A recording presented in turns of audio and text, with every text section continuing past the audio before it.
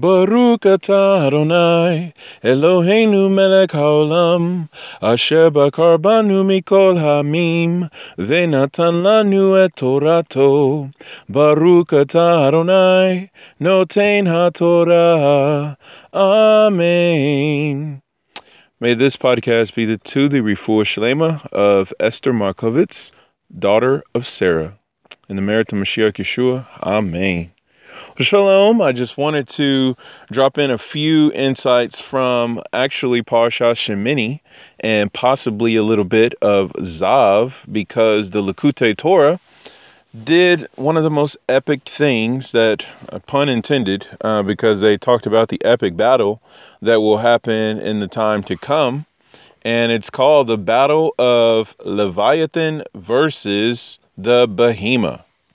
So, yes, this is kind of interesting to come around at this time when there seems to be so many colossal monster movies and battles that are going on. Not to mention the build up to King Kong versus Godzilla, and obviously the new Godzilla movie apparently that's coming out. So I find it very interesting that this is something that is codified in Jewish literature, and there are movies that are basically showing us little synopses of something that will actually be happening in the time to come.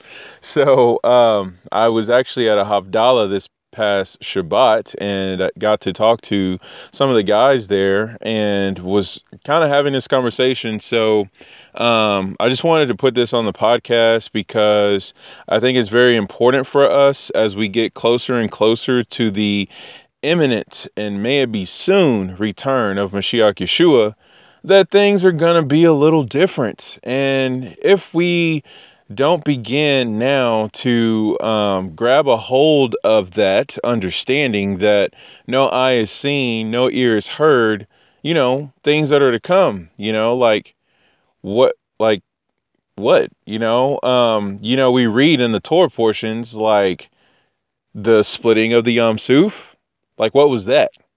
Or all of the plagues that happen, which are called Makot, which is, again, I brought up that it was, if you add in the Lamed to the Malkot, it becomes Malkut, which is the kingdom.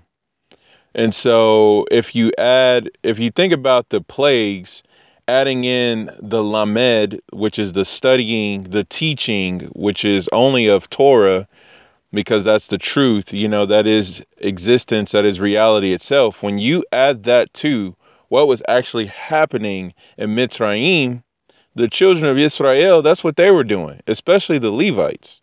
Like, they were learning and teaching Hashem, and for the children of Israel, the plagues didn't happen to them. Yes, there were things going on around them and things like that, but in Goshen, everything was cool until these last few plagues, where some of the children of Israel died during the plague of darkness, and a lot of them were able to walk around and move about like it wasn't dark at all, because apparently the darkness was so tangible that you literally couldn't even stand up. Like, it was a very weighty aspect of what was going on. And so gets to the fact that there's the plague of the firstborn, and it's just like equal opportunity. It doesn't matter if you're Jewish or non-Jewish. Who's in covenant is what's the point. And I find it very interesting that in this day and age that it's beyond a fact of I grew up in a Jewish home, or I've been doing Judaism my whole entire life, and what do you mean I have to convert? And obviously Beit Din has brought this up, and Rabbi Griffin is definitely doing an amazing job bringing that out. If you're not, by the way, watching the Aliyah Day, I cannot recommend that podcast to you enough. There are many things that from time to time I recommend, and I want to make sure that it is very clear that if I'm recommending something, that ultimately anything that comes from our leadership at Sar Shalom, that takes precedent, that takes priority. So I don't want to ever be put in a position of seeming to be confused of like, hey, you recommend this over, the Aliyah Day, or you recommend this over the conversion classes. Like, no, no, no. Let it be known that, I am a Talbot of Rabbi Griffin, and that's just the end of the statement on that. So all of that to say that if you go throughout the Aliyah Day with Rabbi Griffin, he is doing like the most epic work of precedent and foundational understanding of what it truly is to be in covenant. From our studying to our lifestyle to practical application to esoteric teaching to how do we view reincarnation and Kabbalah and Hasidic teachings? Like, what do we do with all that, and how do we reconcile that with what do we know about Mashiach, and what about the anti-missionaries, and what about the Messianics and things like that? And so, um, I think it's very important for us to have that in our front pocket, side pocket, back pocket, around our neck, on top of our head, and in our backpack. So again, so I bring all that up because, I'm talking about the fact that we are talking about the last plague being a plague of really just identifying who is truly with Hashem. Blood being put on the doorpost, and you're feasting on the lamb. You're feasting on the wine, the cups of the Seder. You're feasting on the lamb, like the whole Seder meal. And yes, Pesach is like probably 2 weeks or less away, which is crazy. Man, we're already close to Rosh Chodesh Nisan, and that happens this week. So as we head into Parsha Metzora, we will be into the month of Nisan, the month of our redemption, a very, very powerful time. So I want to make sure that I bring this short teaching out because I want to just kind of Bezrat Hashem help us to embrace, like I said, everything that we experience in the world right now. That's nothing compared to what is going to be happening. I talked to my fellow coworker Yeshayahu, and I was just like, man, this is continuing to get more and more out of control, like in a good way out of control. Obviously, he knows what I mean when I say that because I'm very exaggerated like that. But the exaggeration lives up to the hype. I can tell you right now, all of the studying, all of the teachings, and everything that is going on at Sar Shalom within Lapid, like, oh my word, like, what is happening? Like, obviously we're praying Baruch Haba Hashem Adonai, and Hashem is listening because it is like we're inundated with Torah. So it's great. So I was just letting him know. I was like, man, would you believe that the insights are getting more and more ridiculous? Like, he was just like, what? Like, how? Like, everything you've told me thus far is just, I've never heard these kinds of things. And I'm like, well, just need to let you know that, let's see, what were we talking about? I told him today that, oh man, what was it? I'm trying to like relive the trauma. Um, Oh man, what is it? The leprosy. Told everybody Hashem. Wow, see, I'm blanking out on it because it's just like, you get knocked out and you're just like, what happened to me? I don't know. I lost my memory. But anyway, so obviously this is the Aliyah Day, literally today. Uh, yeah, the third reading. No, the second reading. Wow, because I feel like time is just flying by. But anyway, Aliyah Day. The second portion, so Aliyah 2 for Parashah Tazria, Rabbi Griffin is bringing down this whole thing about Za'arat, And obviously, we have all been talking about that it's not really translated correctly or accurately as leprosy because, Zaharat is not really leprosy. Zaharat doesn't exist in our day and age as far as we can tell because Zaharat has to do with the priest, the Cohen in particular, having to make that ruling. And it is a spiritual affliction that happens to us whenever we are spiritually out of alignment as far as Lashon Hara or improperly treating our fellow Yehudim, our community.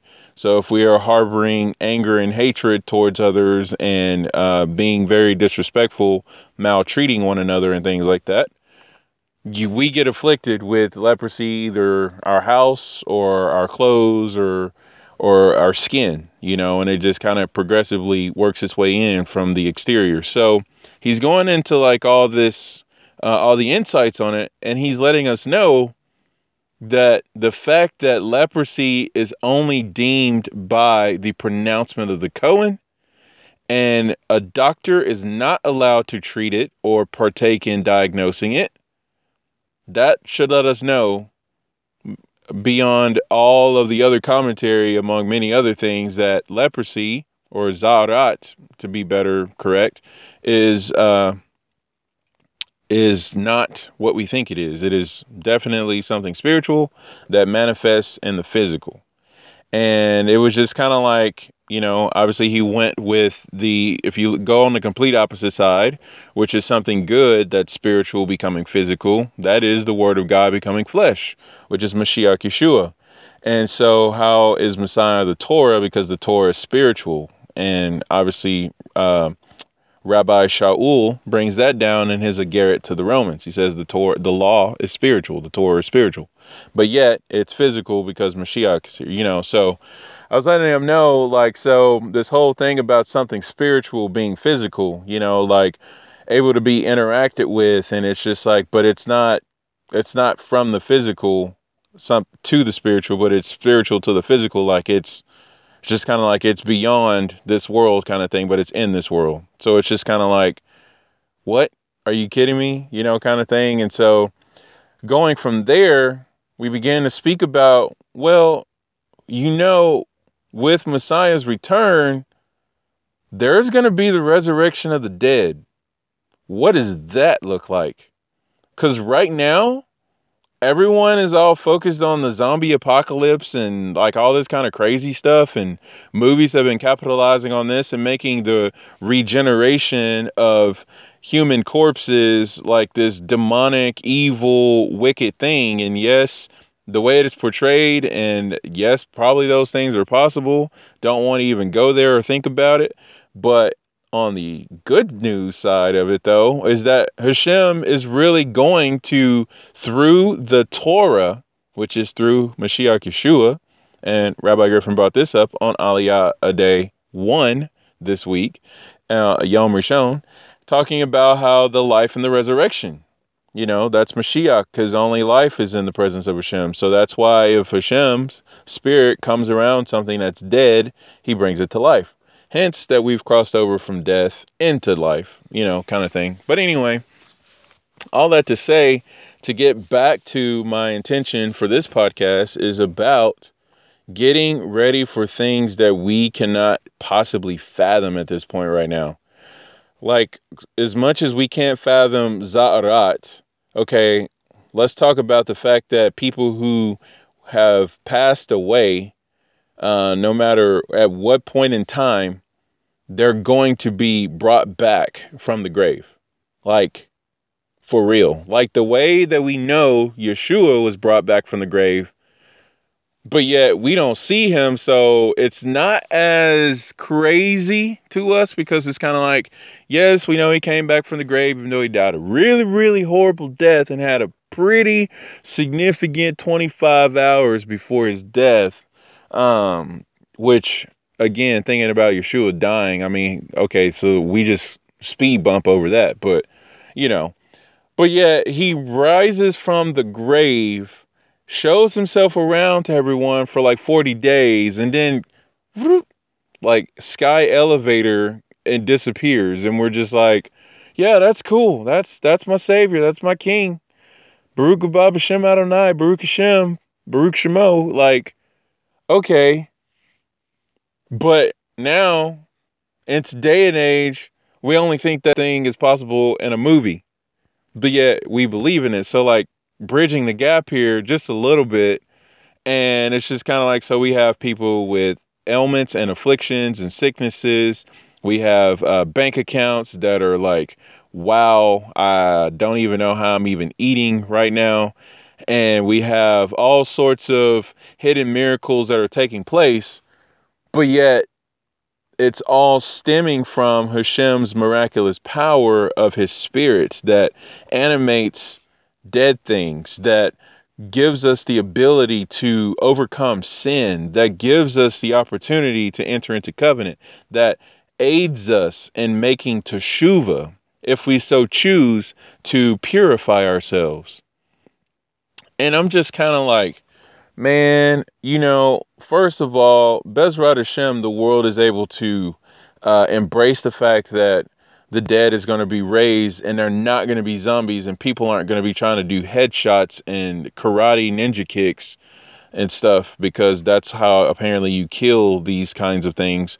But like seeing this in the light that it's supposed to be seen in, the non-twisted, convoluted, worldly, man-made conception of, when our family, truly our believing family rises from the dead. Some will be resurrected to eternal glory and some will be resurrected to shame. So obviously, yes, that's written in Daniel's writings. And so, anyway, we just, Hashem help us get ready for things that we're not even going to be able to fathom. Fathoming the fact that all the true Torah, true believing Yehudim, English speaking, Hebrew speaking, Spanish speaking, and all the other languages that are out there that I don't even know of speaking, all coming together to one pure language, like the opposite of the Tower of Babel, coming together as one pure language, where we're not going to try to fight Hashem, but we're going to be like in the Tower of Salvation, as opposed to the Tower of Babel to make war on Hashem, but now to make war with Hashem and worship with Hashem and not be against him and all that. Like, I think about this now, because, we have contemporary um, rabbis who some of us watch and some of us don't, and some of us know of others, and things like that. And we know of our Jewish brothers who speak Hebrew like 24/7. And it's just kind of like, wow, I would love to meet you, but we probably never be able to have a really true conversation because, I don't really know that much, to be able to converse. I can ask for something to eat and how to go to the restroom, but that's about it. And I know all my brakas, Baruch Hashem, I got a Siddur, I can read it. But outside of having colloquial conversation, I'm not really sure how well we're going to connect. But in the time to come, we will.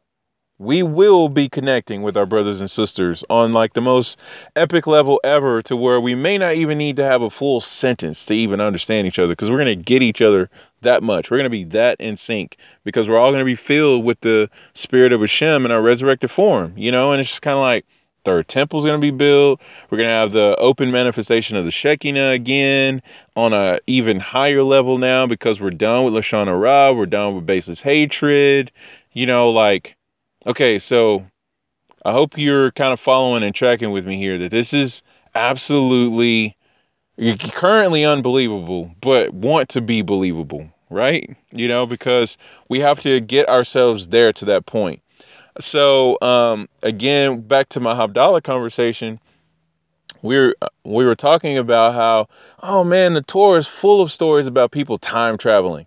Like, what was the fact that, Abraham's servant Eliezer was sent out to go get the bride for Yitzhak, and what should have took him like a week or maybe more, he got there in like less than 12 hours.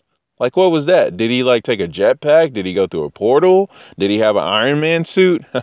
Iron Man suit. That's funny. Yeah, you know how to do it. Okay, but anyway, so like, how did he do that? And it's just like Hashem caused his space of travel to be shortened. And he still got there and was tired. And it's just kind of like, so what was that, you know? But anyway, or the way that the children of Israel traveled throughout the wilderness, like they should have died, you know, like we're talking millions of people without prepared supplies. Like they did have prepared supplies a little bit. They had more weapons and gold and jewelry and apparel than they did food and all that kind of stuff. But yet Hashem took care of men, women, and children of all ages to the point that their clothes that they left with are the clothes that they arrived to the promised land with. Like, what? Same pair of clothes for 40 years? Try wearing the same pair of clothes for 2 days. Okay? Like, just think about that. Think about the fact that in the desert, it's mountainous. There are all kind of creatures that kill you from just looking at you. Okay, they don't really do that, but I mean, it's kind of like that's the intensity of some of those desert snakes. I mean, you don't want to even get like brushed by it, you know, kind of thing. There was in the Legends of the Jews, obviously it was talking about the fearful and frightful desert that the children of Israel were going into, to where there were some serpents in the wilderness that were so venomous that a bird would fly over their shadow, like the shadow of the serpent on the sand, and the bird would fall out of the sky. That's serious. Like the shadow could kill a bird. Like, obviously, that is immense allegory, but man, again, let that's kind of a, hey, let's take a little measurement here of how bad it is. But yet, Hashem caused them to survive. The only ones who perished are the ones who wanted to perish, because as it says in Devarim, I believe it is chapter 3 or chapter 4. But we all know the phrase. I'm not going to source it out because I got too much in front of me that I really need to get to and stop talking. But it says, "You who are alive today, you are the ones who cleave to Hashem. You who cleave to Hashem, you are alive today." Like that verse that talks about the fact that you're alive is based off of the fact that you've cleaved to Hashem. So when cousin Corey and his 250 compadres got together with their fire pans and thought that they was gonna take down Moshe and Aharon and be like, we're the Kohanim now and we're gonna run temple service, and the ground like opened up and like started eating everything that was attached to cousin Corey and his 250 compadres. So people like ran and fled for their life and all kind of stuff. They cleaved and attached themselves to Hashem. They didn't get swallowed up. And even Korach's sons, you know, the sons of Korah, the one who have written some of the Tehillim, they were able to survive because they had a level of shuva because of how they honored their uncle Moshe when Moshe came by to visit with cousin Corey in a private manner to say, "Hey, just want to let you know, I don't like being at odds with you, and I don't think this is a good thing for us to be contending about." So, you know, and all that kind of stuff. So when that conversation was going down, this is obviously from the Midrash says, during that Parsha Korach, you know, the sons of Korah, they stood up and they were like respectful, you know, and they wanted to, you know, bless their uncle and not be against him. So they were able to be preserved from the pit, even though they were swallowed. You know, think about the plague of the serpents when Moshe had to lift the serpent up on a pole. Okay, so you mean to tell me that these supernatural serpents were biting people and killing them instantly, but the only way you didn't die was because you looked to Hashem by looking at the serpent that Moshe suspended in the air on a pole? I mean, what? This is all like, it's cool, we can read about it, but bring it down to this world, bring it down to our day and age.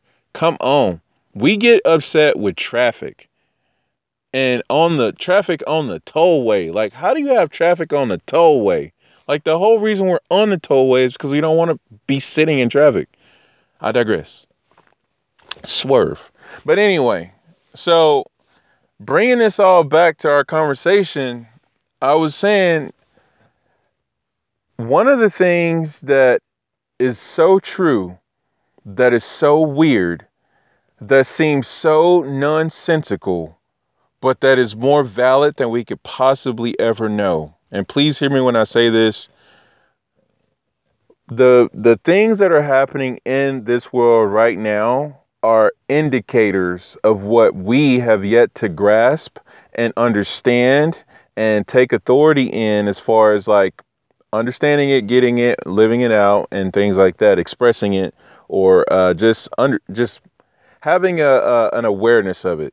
Not saying that we need to go crazy and be all like, yeah, let's bring up the Leviathan, like conjure him up, call him on the phone. Where he at? Get the genetic people to make up the Leviathan, because the Leviathan is already in existence. So he's just in hiding right now, just like the Mishkan, just like Mashiach, just like, all sorts of stuff. So anyway, there's a lot of things that are going to be coming out of hiding, and we're going to be like, what was that? But anyway, we have to get to a point of embracing these things. So what we're seeing in the movies that are like reflections of, like obviously I'm going to bring up the superheroes. And obviously my last podcast, I talked about that for Parsha Shimini. And I know that was probably crazy. So I do not apologize.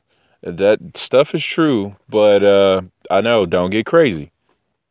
Anyway, there is an element of what these abilities are, all the Infinity Stones having to deal with time and space and mind and reality and things like that, power, like those all exist in the Torah. We just talked about time travel. We obviously talked about the power of Hashem. We also talked about the space, and all that, how it contracts and moves, and the simple reality of, Hashem can make manifest whatever he wants to make manifest, and it's legit. He turned a barren wilderness into a massive piece of the Holy Land away from the Holy Land.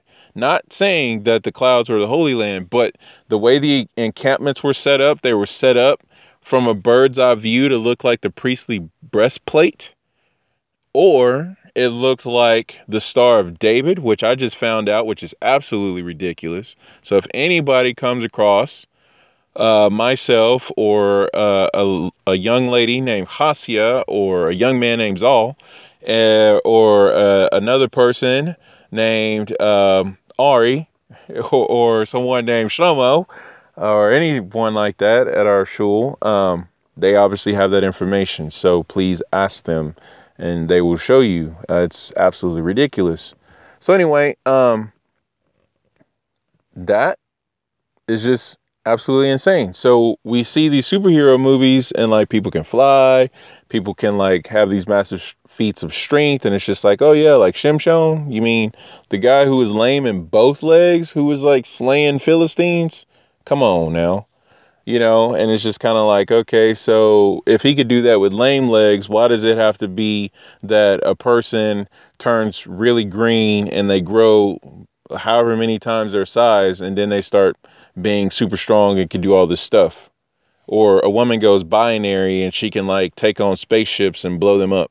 And it's just kind of like, okay, but yeah. So we've seen all this obviously throughout the Torah. There's a guy who went down into a lion's pit on a snowy day and fought and killed a lion with his bare hands. David, as a little kid, on a regular day out in the field, kills a lion and a bear with his bare hands. And then he takes on a gentleman named Goliath and slays him with a stone. It's just kind of like a little bitty foundation stone, a little bitty pebble, a little bitty stone that the builders have rejected. And he threw it and it destroyed it like a giant. I mean, come on. So we've seen these things, right? The battle of Moshe versus Sichon and Og. Okay, so I've already filled up the room with way too many witnesses. I apologize for that. But just know all this stuff is crazy. So now that we are 29 minutes and 30 seconds into this podcast. Let's go ahead and talk about Leviathan, shall we? Bezrat Hashem, that was a good introduction to, because it's about to get crazy. This stuff is legitimate. Like, it's about to happen. This is sourced out. Here we go. I'm going to start with Matthew chapter 22. Matthew chapter 22 says, Yeshua again used parables in speaking to them. Malkut Hashemayim, the kingdom of heaven, is like a king who prepared a wedding feast for his son. Slika. And it says, but when he sent his slaves to summon the invited guests to the wedding, they refused to come. So he sent some more slaves, instructing them to tell the guests, look, I've prepared my banquet. I've slaughtered my bulls, and I've fattened cattle, and everything is ready. Come to the wedding. But they weren't interested and went off, one to his farm, another to his business, and the rest grabbed his slaves, mistreated them, and killed them. The king was furious and sent his soldiers, who killed those murderers and burned down their city. Okay, so that's a little epic that you don't want to come to my wedding feast. Well, then you're not going to have a prior engagement to go to, because I will take out that prior engagement. You want to go to your farm? Well, say goodbye to your farm. You want to, go to your business? Well, say goodbye to your business. It's kind of like, wow. So that really fired him up. So keeping going here, it says, then he said to his slaves, well, the wedding feast is ready, but the ones who were invited didn't deserve it. Why didn't they deserve it, by the way? They didn't deserve it because they chose not to deserve it. You mean to tell me that there's a chosenness that now has turned into a undeservedness based off the choice of being chosen? Where have we seen this before? Oh my gosh. Right? So anyway, they didn't deserve it because they chose not to. If you're going to choose your business over Hashem, if you're going to choose your farm over Hashem, if you're going to not go where Hashem has called you to go, then, if he invited you somewhere, he wants you to say yes. Like, behold, I said before you life and death, choose life. Like Hashem is saying, I know that there's an option for death. There is an option number 2, but I told you to choose option number 1. So therefore you should be choosing option number 1, which means being obedient and, all that. So anyway, just like Rabbi Griffin said, if Hashem gives you a choice and tells you what the answer is, you want to go with his answer. You don't want to make up another one or choose a different option. So now it says, then he said to his slaves, well, the wedding feast is ready, but the ones who were invited didn't deserve it. So go out to the street corners and invite to the banquet as many as you find. The slaves went out into the streets, gathered all the people they could find, the bad along with the good, and the wedding hall was filled with guests. Now, when the king came in to look at the guests, he saw there was a man. By the way, the bad along with the good, and everybody shows up. And now we're honing in that it says there was a man who wasn't dressed for the wedding. So he asked him, friend, Haver, i.e., you should be aware of what's going on, because remember, if Hashem is going to call you friend, it's because you are aware of what his mentality is, what his mindset is, what his demeanor is, and what his expectations are. That's what a friend is. If you're not called a friend, then, that's because you're out of the loop. But anyway, it says, friend, how did you get in here without wedding clothes? The man was speechless. Okay, so first of all, if Hashem asks us a question, may we have the ability to be honest and speak before him. At least do that. as opposed to remain speechless. Because what's happening here? It says, then the king said to his servants, bind him hand and foot, throw him outside in the dark. In that place, people will wail and grind their teeth, for many are invited, but few are chosen. Okay, so right after this, verse 15, this is telling of what Mashiach was truly saying.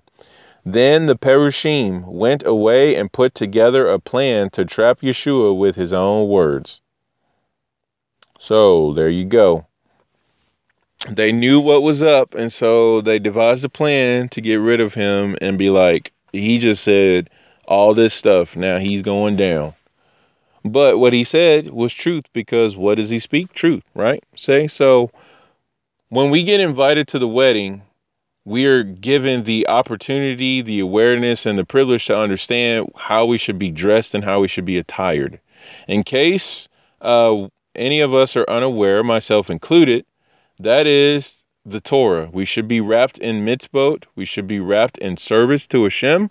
We should be wrapped in kind deeds to anyone, to poor and rich and in between alike. Okay, so that's our clothing. I read that actually. Parsha Miketz from the Likutei Torah talks about how our clothing in the Olam Haba are mitzvot.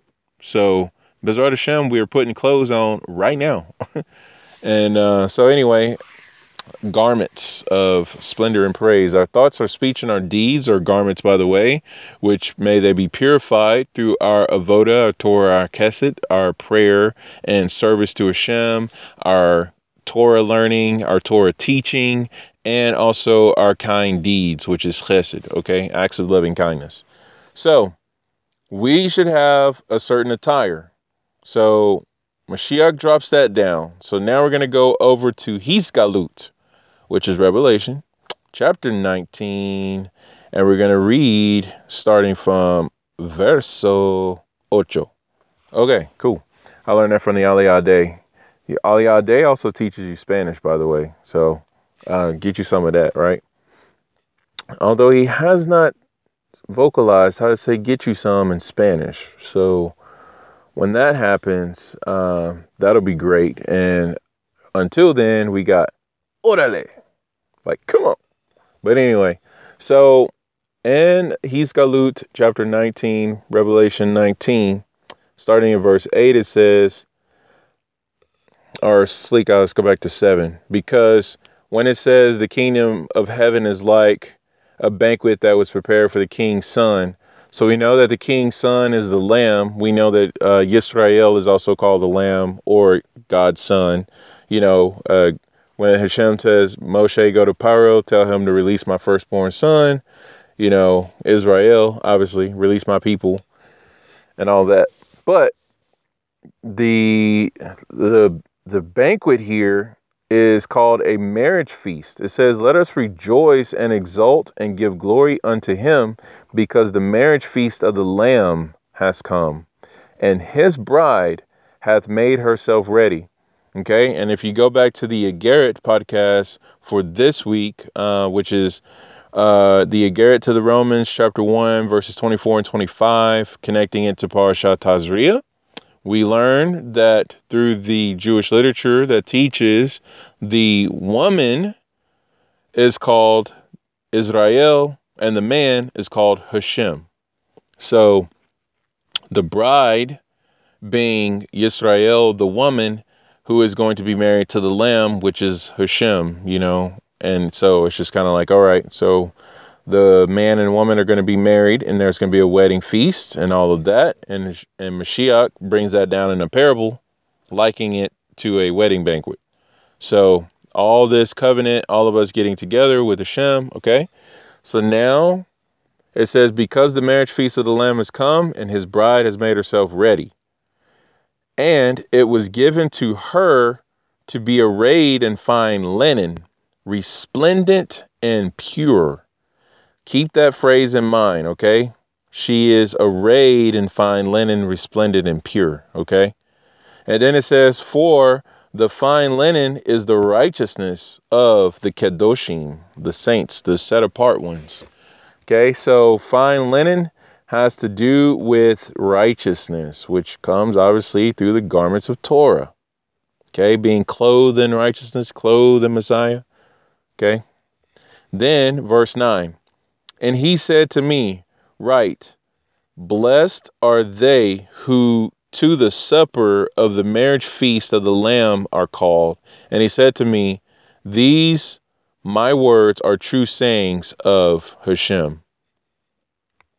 Now, I'm going to go to this next verse because I just want to read this last statement.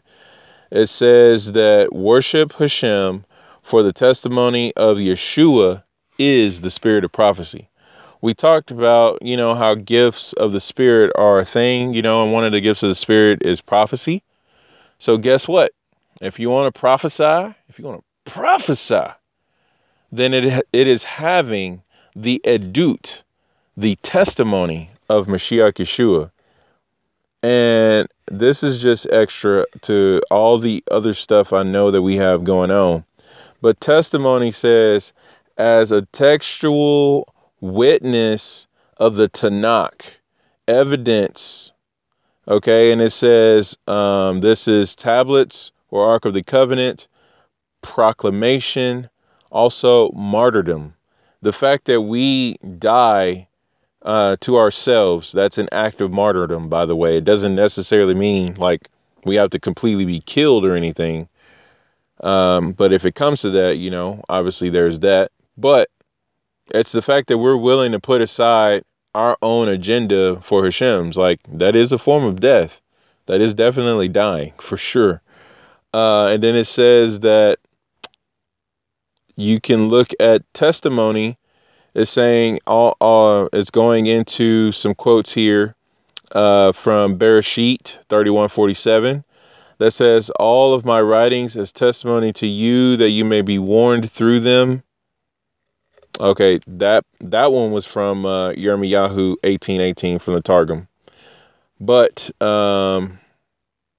it does cite that there's an act of testimony in Bereshit 31:47. And then there's a proclamation, and the word is edut. So, anyway, just want to point that out, that we have to have a testimony, and that testimony is Mashiach. And we read in another place in Hiskalut that there will be a war made in the time to come, and it will be with those who are followers of Yeshua or followers of Torah, and they have the testimony of Yeshua. 14:12 from Hiskalut says this. This is when perseverance is needed on the part of Hashem's people, i.e. Jews, those who observe his commands and exercise Yeshua's faithfulness.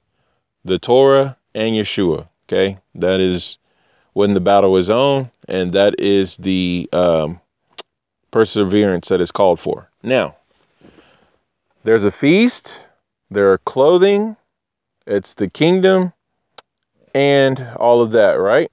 So now, what does this have to do with Leviathan? Well, I'm so glad you asked.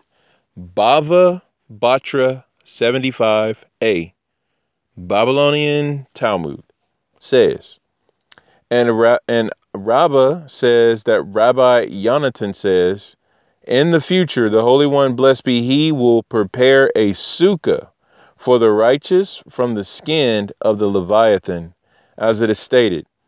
Can you fill his skin with barbed irons? Which is, barbed irons is besukot, and that's from Job chapter 40, verse 31.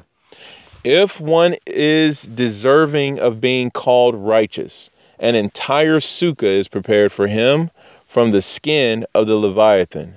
If one is not deserving of this honor, a covering is prepared for his head, as it is stated, or his head with fish spears. Job 40, verse 31. So now, remember how I just mentioned that there's this clothing that we're going to be made of, or that we're going to be covered with clothing at this wedding feast. That is called the garments of the Leviathan. So before I get there, I want to point out this, that again in the same tractate, it says, Rabbah says that Rabbi Yohanan says, in the future, the Holy One, blessed be He, will make a feast for the righteous from the flesh of the Leviathan. Okay, so this is a little earlier than what I just read before. But same tractate, 75a. Baba Batra, 75a. Baba Batra, 75a. Babylonian Talmud, right? So there's a feast that's going to happen. It's going to involve the Leviathan, and it is a feast in the time to come. And we're going to be clothed with the skin of that which we're eating, and we're also going to be covered as far as a sukkah goes, or garment-wise goes, from that same skin. Okay? So it's just kind of like, wow, the skin's going to be used, and we will eat the meat and all that. So that's interesting. But anyway, it says he will make a feast for the righteous. Hence why in Hes Galut it says, blessed are they who are invited to come to this. And then you go back to Mashiach's parable where he says that, there were many invited, but they didn't accept the invitation, so therefore they didn't deserve it. So people from the street corners were brought in, and they changed their clothes, and they partook of the feast. That, my friends, is called merit, because there was a rejection of the invitation, and then those who were invited after that, they accepted and embraced that invitation, and they partook of the meal. So, very important. And then it says, in the future, so yes, we'll eat that feast. It'll be from the flesh of the Leviathan. As it is stated, the Habarim will make, the Havarim, like the beloved ones, will make a feast of him, which is Job 40, verse 30. And it says, and Kara means nothing other than a feast, as it is stated, and he prepared, which is Vayikare, for them a great feast, which is Kara, and they ate and drank, the 2 Kings 6:23. And Havarim means nothing other than the Torah scholars. By the way, if you know what the letter Aleph is, welcome to being a Torah scholar, okay? Because it doesn't take much as far as like to get involved and put your hands on something. I mean, you start with that, and it's just going to take you just ridiculously, okay? So be encouraged about Torah scholar. There's so many different levels, right? So it says so the Habarim is the Torah scholars, as it is stated, you that dwell in the gardens, which, by the way, you need to know gardens are the Torah portions, because there are 53 Torah portions, sometimes 54, depending on what you do with certain ones, because some go together, some don't, and it's either 53 or 54. The word 53, or the gematria of 53, is the word gan, which is garden. So the Torah portion is likened to a garden, okay, a part of the garden. Now, it says that Torah scholars are those who dwell in the gardens. The companions hearken for your voice. The companions is the word havarim. They hearken for your voice, cause me to hear it. That's from Song of Songs 8:13, also known as Shir HaShirim. This verse is interpreted as referring to Torah scholars who listen to God's voice.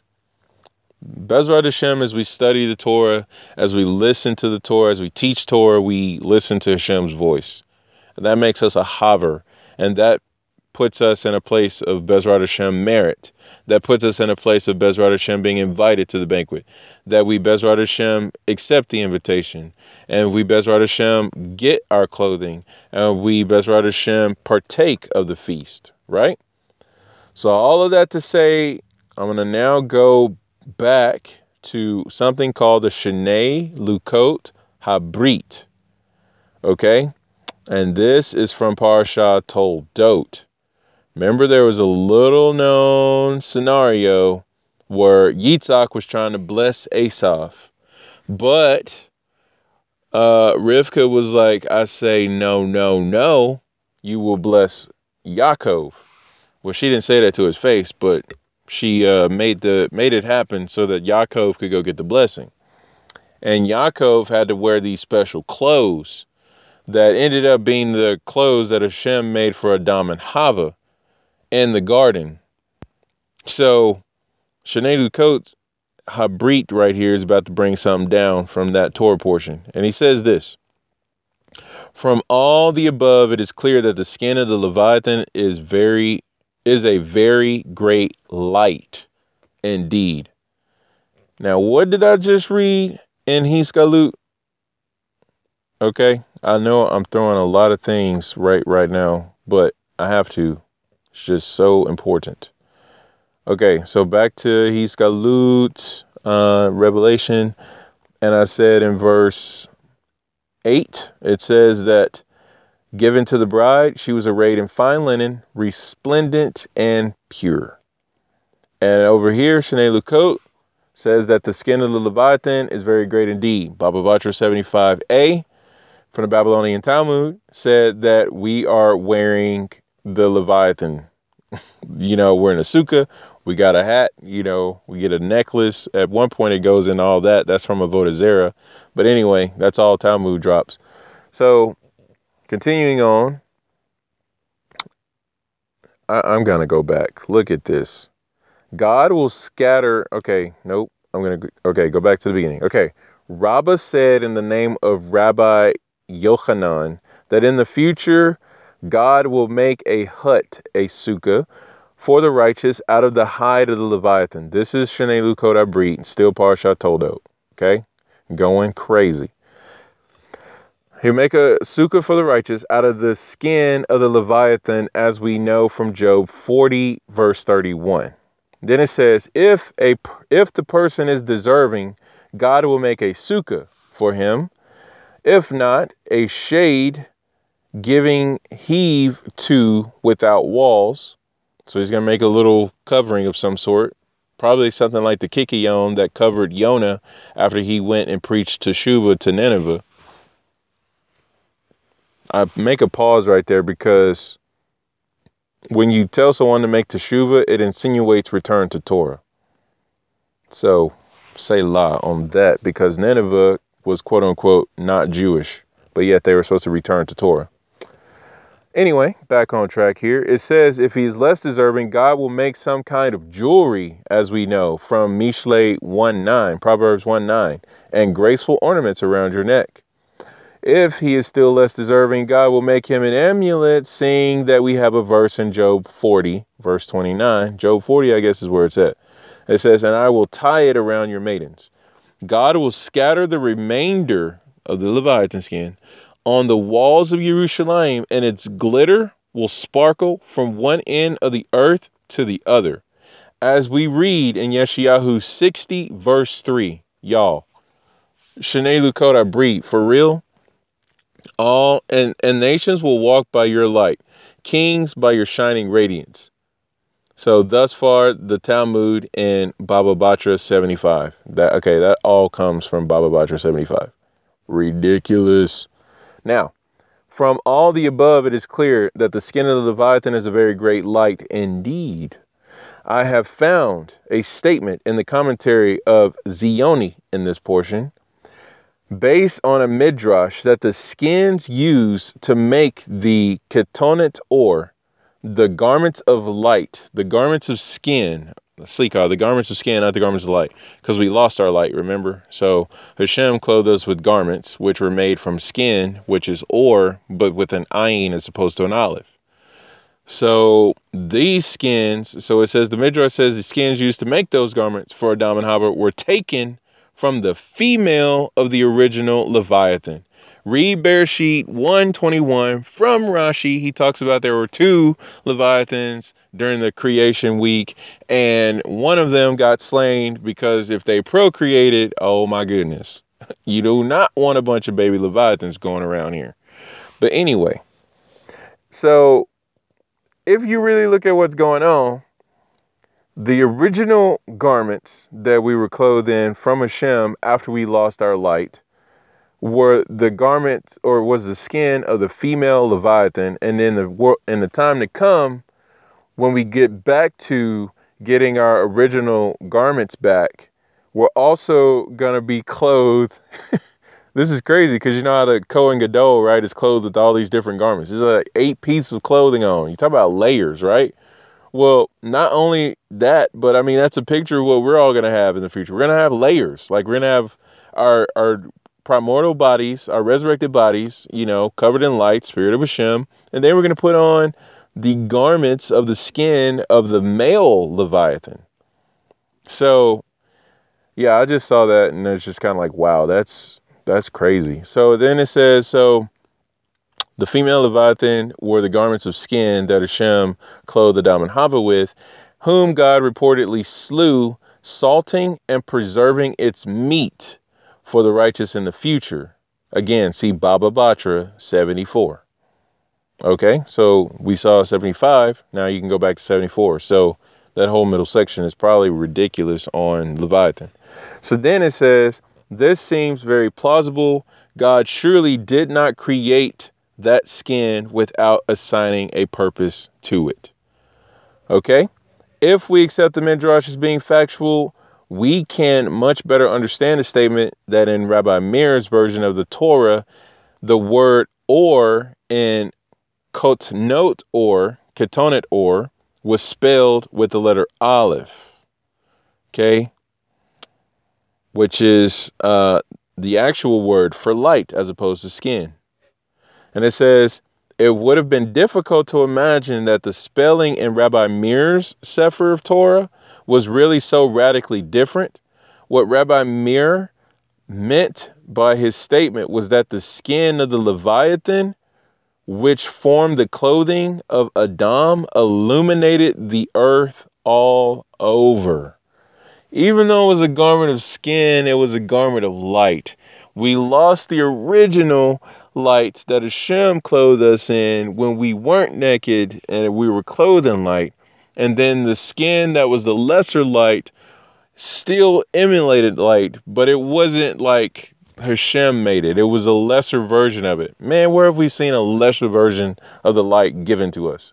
Oh, you mean at Mount Sinai when the sapphire tablets were shattered, but yet parts of the sapphire tablets were found in the stone tablets that Moshe cut out to make the second set of tablets, which include the same words that were written on the sapphire tablets. Okay. So as it was with the tablets, so it was with the garments, apparently. So anyway, just want to point that out, that there's skin that we're clothed in. So now I'm going to jump over to Legends of the Jews. There's a whole section over here in Legends of the Jews, section 1, starting in 50. Well, before that, but I'm going to pick up in 50. So it says that, let's see here. God will command the Leviathan and the Behemoth to enter into a duel with each other. So this is where I mentioned the whole colossal monster movies that are apparently coming out now. Like, that's all giving us an understanding of what is actually to occur in the time to come. Leviathan versus Behemoth, which is apparently typified, I guess, typography in Kong versus Godzilla. So anyway, the Leviathan versus the Behemoth. We can match up who's who at some other time, I guess, if we need to, but this is just meant to say, here's a picture, here's an illusion. This stuff is coming up, so maybe be ready for that. So they're going to go at it, right? And it says they're going to enter into a duel. The issue will be that both will drop dead. The Behemoth will be slaughtered by a blow of the Leviathan's fins. The Leviathan will be killed by a lash of the Behemoth's tail. Then it's just kind of like, okay, so Godzilla swings his tail and crushes King Kong some kind of way. I don't know. Anyway, from the skin of the Leviathan, God will construct Sukkot to shelter the companies of the righteous. This says construct tents to shelter the companies of the pious, if you really want the actual text here. And it says, while they enjoy dishes made of his flesh. The amount assigned to each of the pious will be in proportion to his deserts, and none will envy or begrudge the other his better share. And then it says, what is left of the Leviathan skin will be stretched out over Jerusalem as a canopy, i.e. a sukkah, and the light streaming from it will illuminate the whole world. What is left of his flesh after the pious have appeased their appetite will be distributed among the rest of men to carry on traffic therewith. On that very same day, this is section 51 now, the birds, or on that very same day with the fish, the birds were created. For these two kinds of animals are closely related to each other. Fish are fashioned out of water, and birds out of marshy ground saturated with water. As Leviathan is king of the fishes, so is the Ziz, Z-I-Z here, is appointed to rule over the birds. His name comes from the variety of taste his flesh has. It tastes like this, which is Zay. And it says, and like that, which is Zay. The Ziz is as monstrous of size as the Leviathan himself. His ankles rest on the earth while his head reaches the very sky. Okay, so now we got Big Bird. So again, I find it very interesting that the next Godzilla movie that's coming out has creatures that kind of tie and allude to this. And it's just kind of like, so what's really happening here?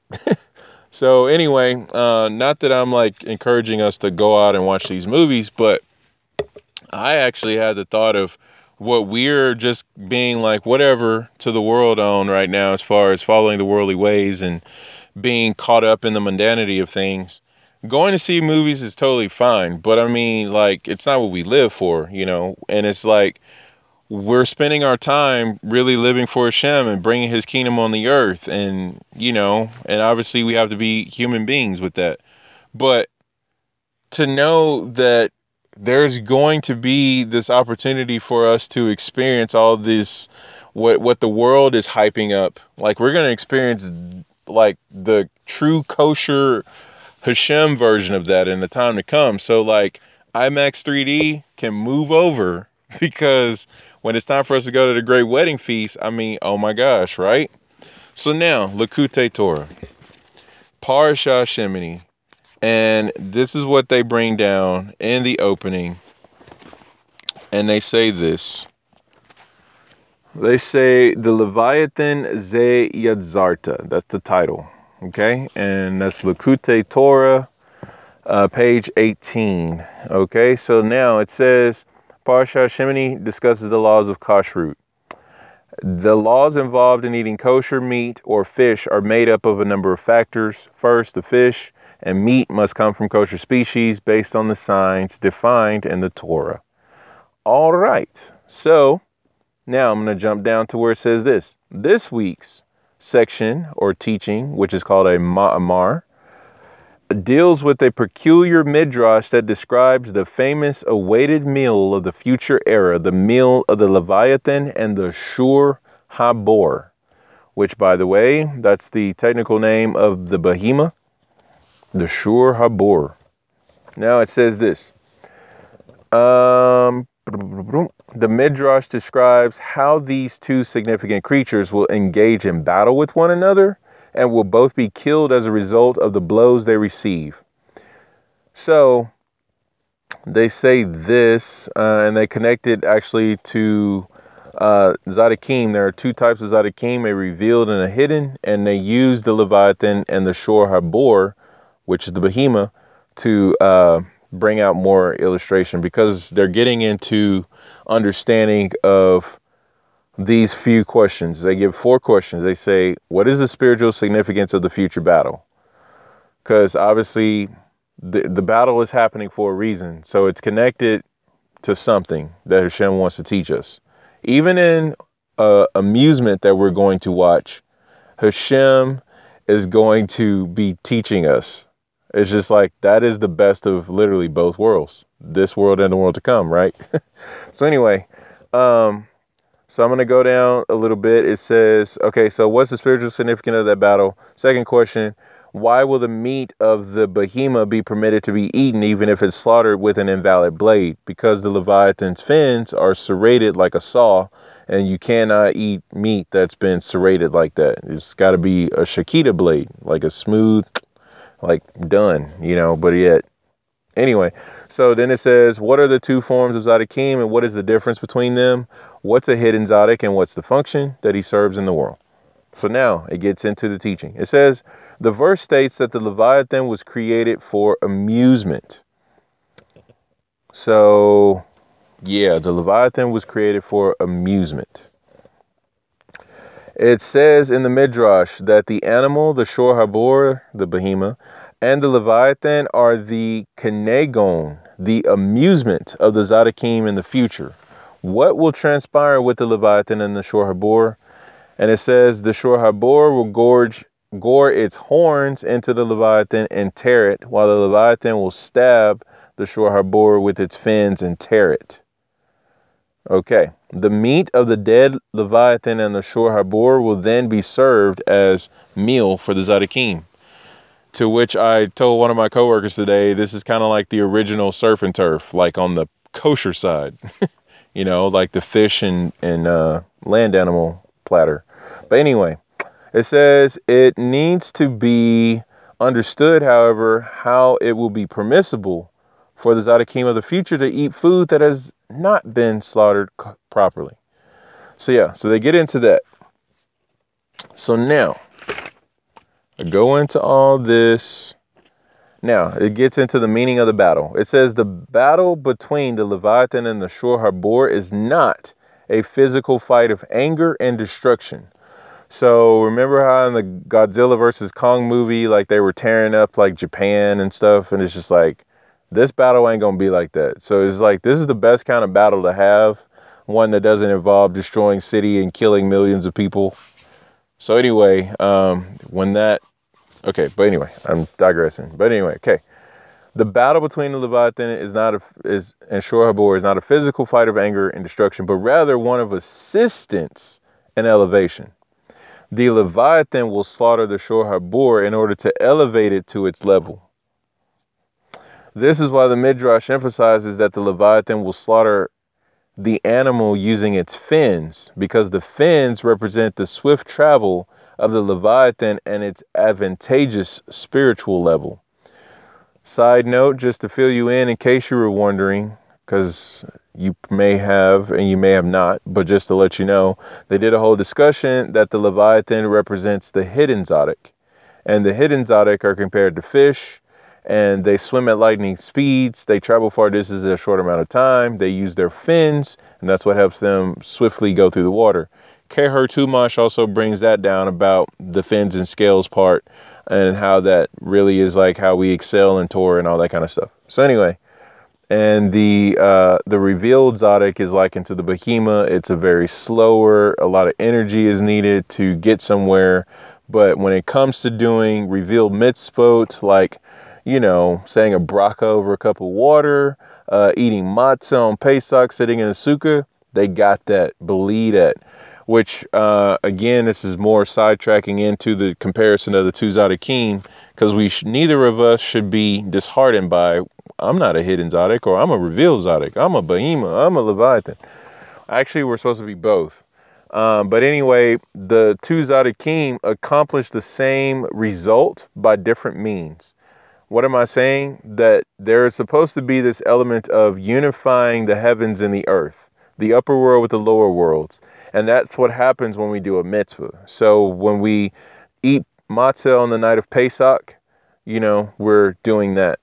And then that's what the revealed Zadok does. But the hidden Zadok can do that same type of unification that would happen through another kind of way.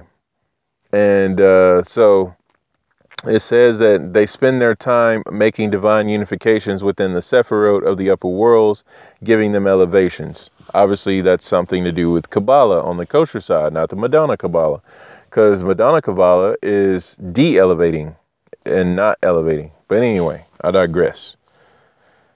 Back to this. So it says that the serrations of the fins represent the need for the revealed Zodic to be elevated one level at a time.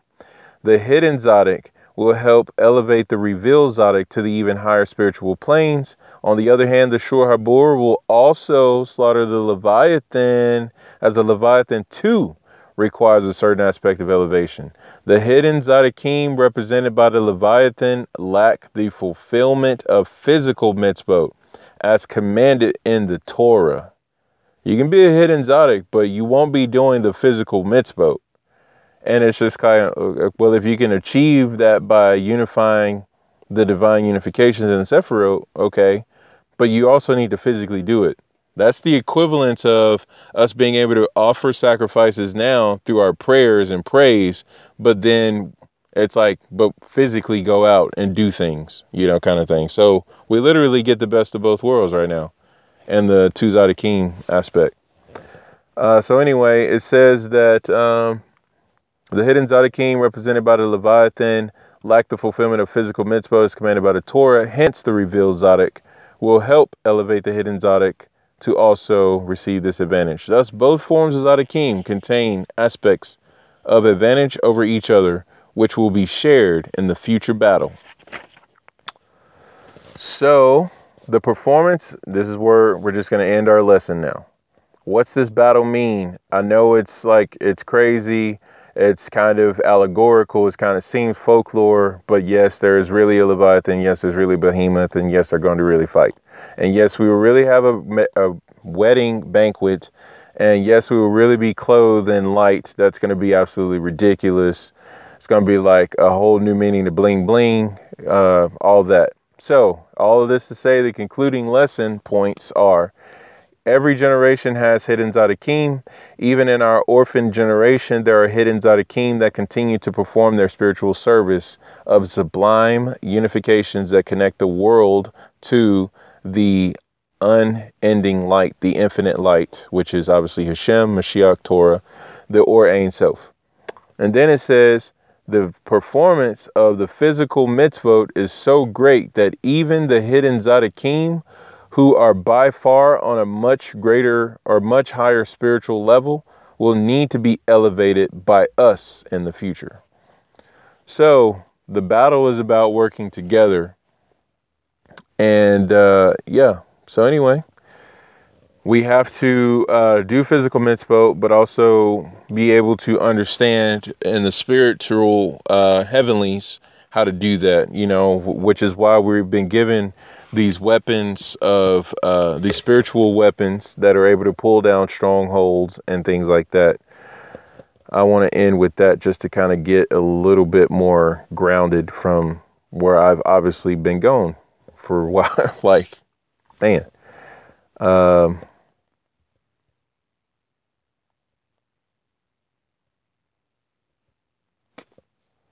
The spiritual weapons of warfare as elucidated.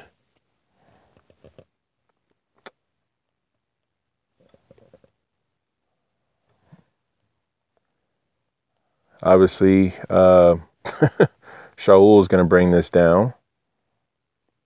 It's in one of his Gerot. I know there's the Ephesians one, but I think there's one in Corinthians. All right. Stand by. Thank you for your patience. Please enjoy this music while your party waits. 2 Corinthians chapter 10. Here we go. The letter to Corinth, the sequel. Chapter 10. Let's go ahead and pick up in verse 1. It says, "Now it is I myself, Shaul, making an appeal to you with the meekness and forbearance that come from Mashiach. I who am being considered timid when face to face with you, but intimidating from a distance." It's just kind of like, y'all think I'm a pushover when I'm with you, and then y'all think, oh my gosh, this guy's going to kill us or hurt us really bad or something when he's away. It says, "But I beg you not to force me to be intimidating when I'm with you. as I expect to be towards some who are regarding us as living in a worldly way. By the way, indictment on Shaul in a good way that homeboy is not against Torah observance. If you live in a worldly way, that means you're not Shomer Mitzvot. You're not living an observant life. But if you don't live in a worldly way, so if you live in a worldly way, that's being inept of Torah, no living Torah, no festivals, none of that. But if you don't live in a worldly way, then that's Torah, because that's the only way, truth, and life, right? Okay, anyway, so he just says that. He says, I expect to be intimidating to some of you who regard us as living in a worldly way. You think that I'm not Torah observant? You're wrong, and I'm coming for you. I'm coming at you. Anyway, so that got a little rough there. Just want to point that out. 2 Corinthians chapter 10, verse 2, Shaul says, I'm Torah observant. So why do people think Shaul is not Torah observant? Like, how does this happen? Okay, now, he says to go on, this is the key verse. For although we do live in the world, we do not wage war in a worldly way, because the weapons we use to wage war are not worldly. On the contrary, they have God's power for demolishing strongholds. We demolish arguments and every arrogance that raises itself up against the knowledge of God, aka against Torah. We got weapons for that. We take every thought captive and make it obey Mashiach. And when you have become completely obedient, then we will be ready to punish every act of disobedience. You are looking at the surface of things.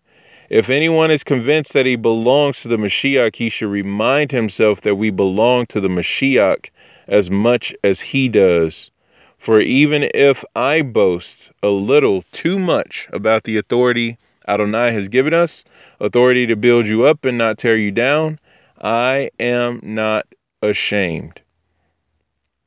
So, anyway, just want to point that out, that there's a higher level of life, and we need to be getting ready for some things that are going to blow our loving minds in the time to come.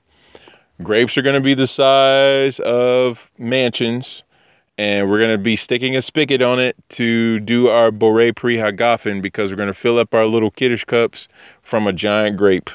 And by the way, it will not be rotting, because that's done, and it's just kind of like all sorts of things that we read from the story of Parashah Shlach about the fruits that they brought from the land and how big everything was in the land. That'll be coming back up.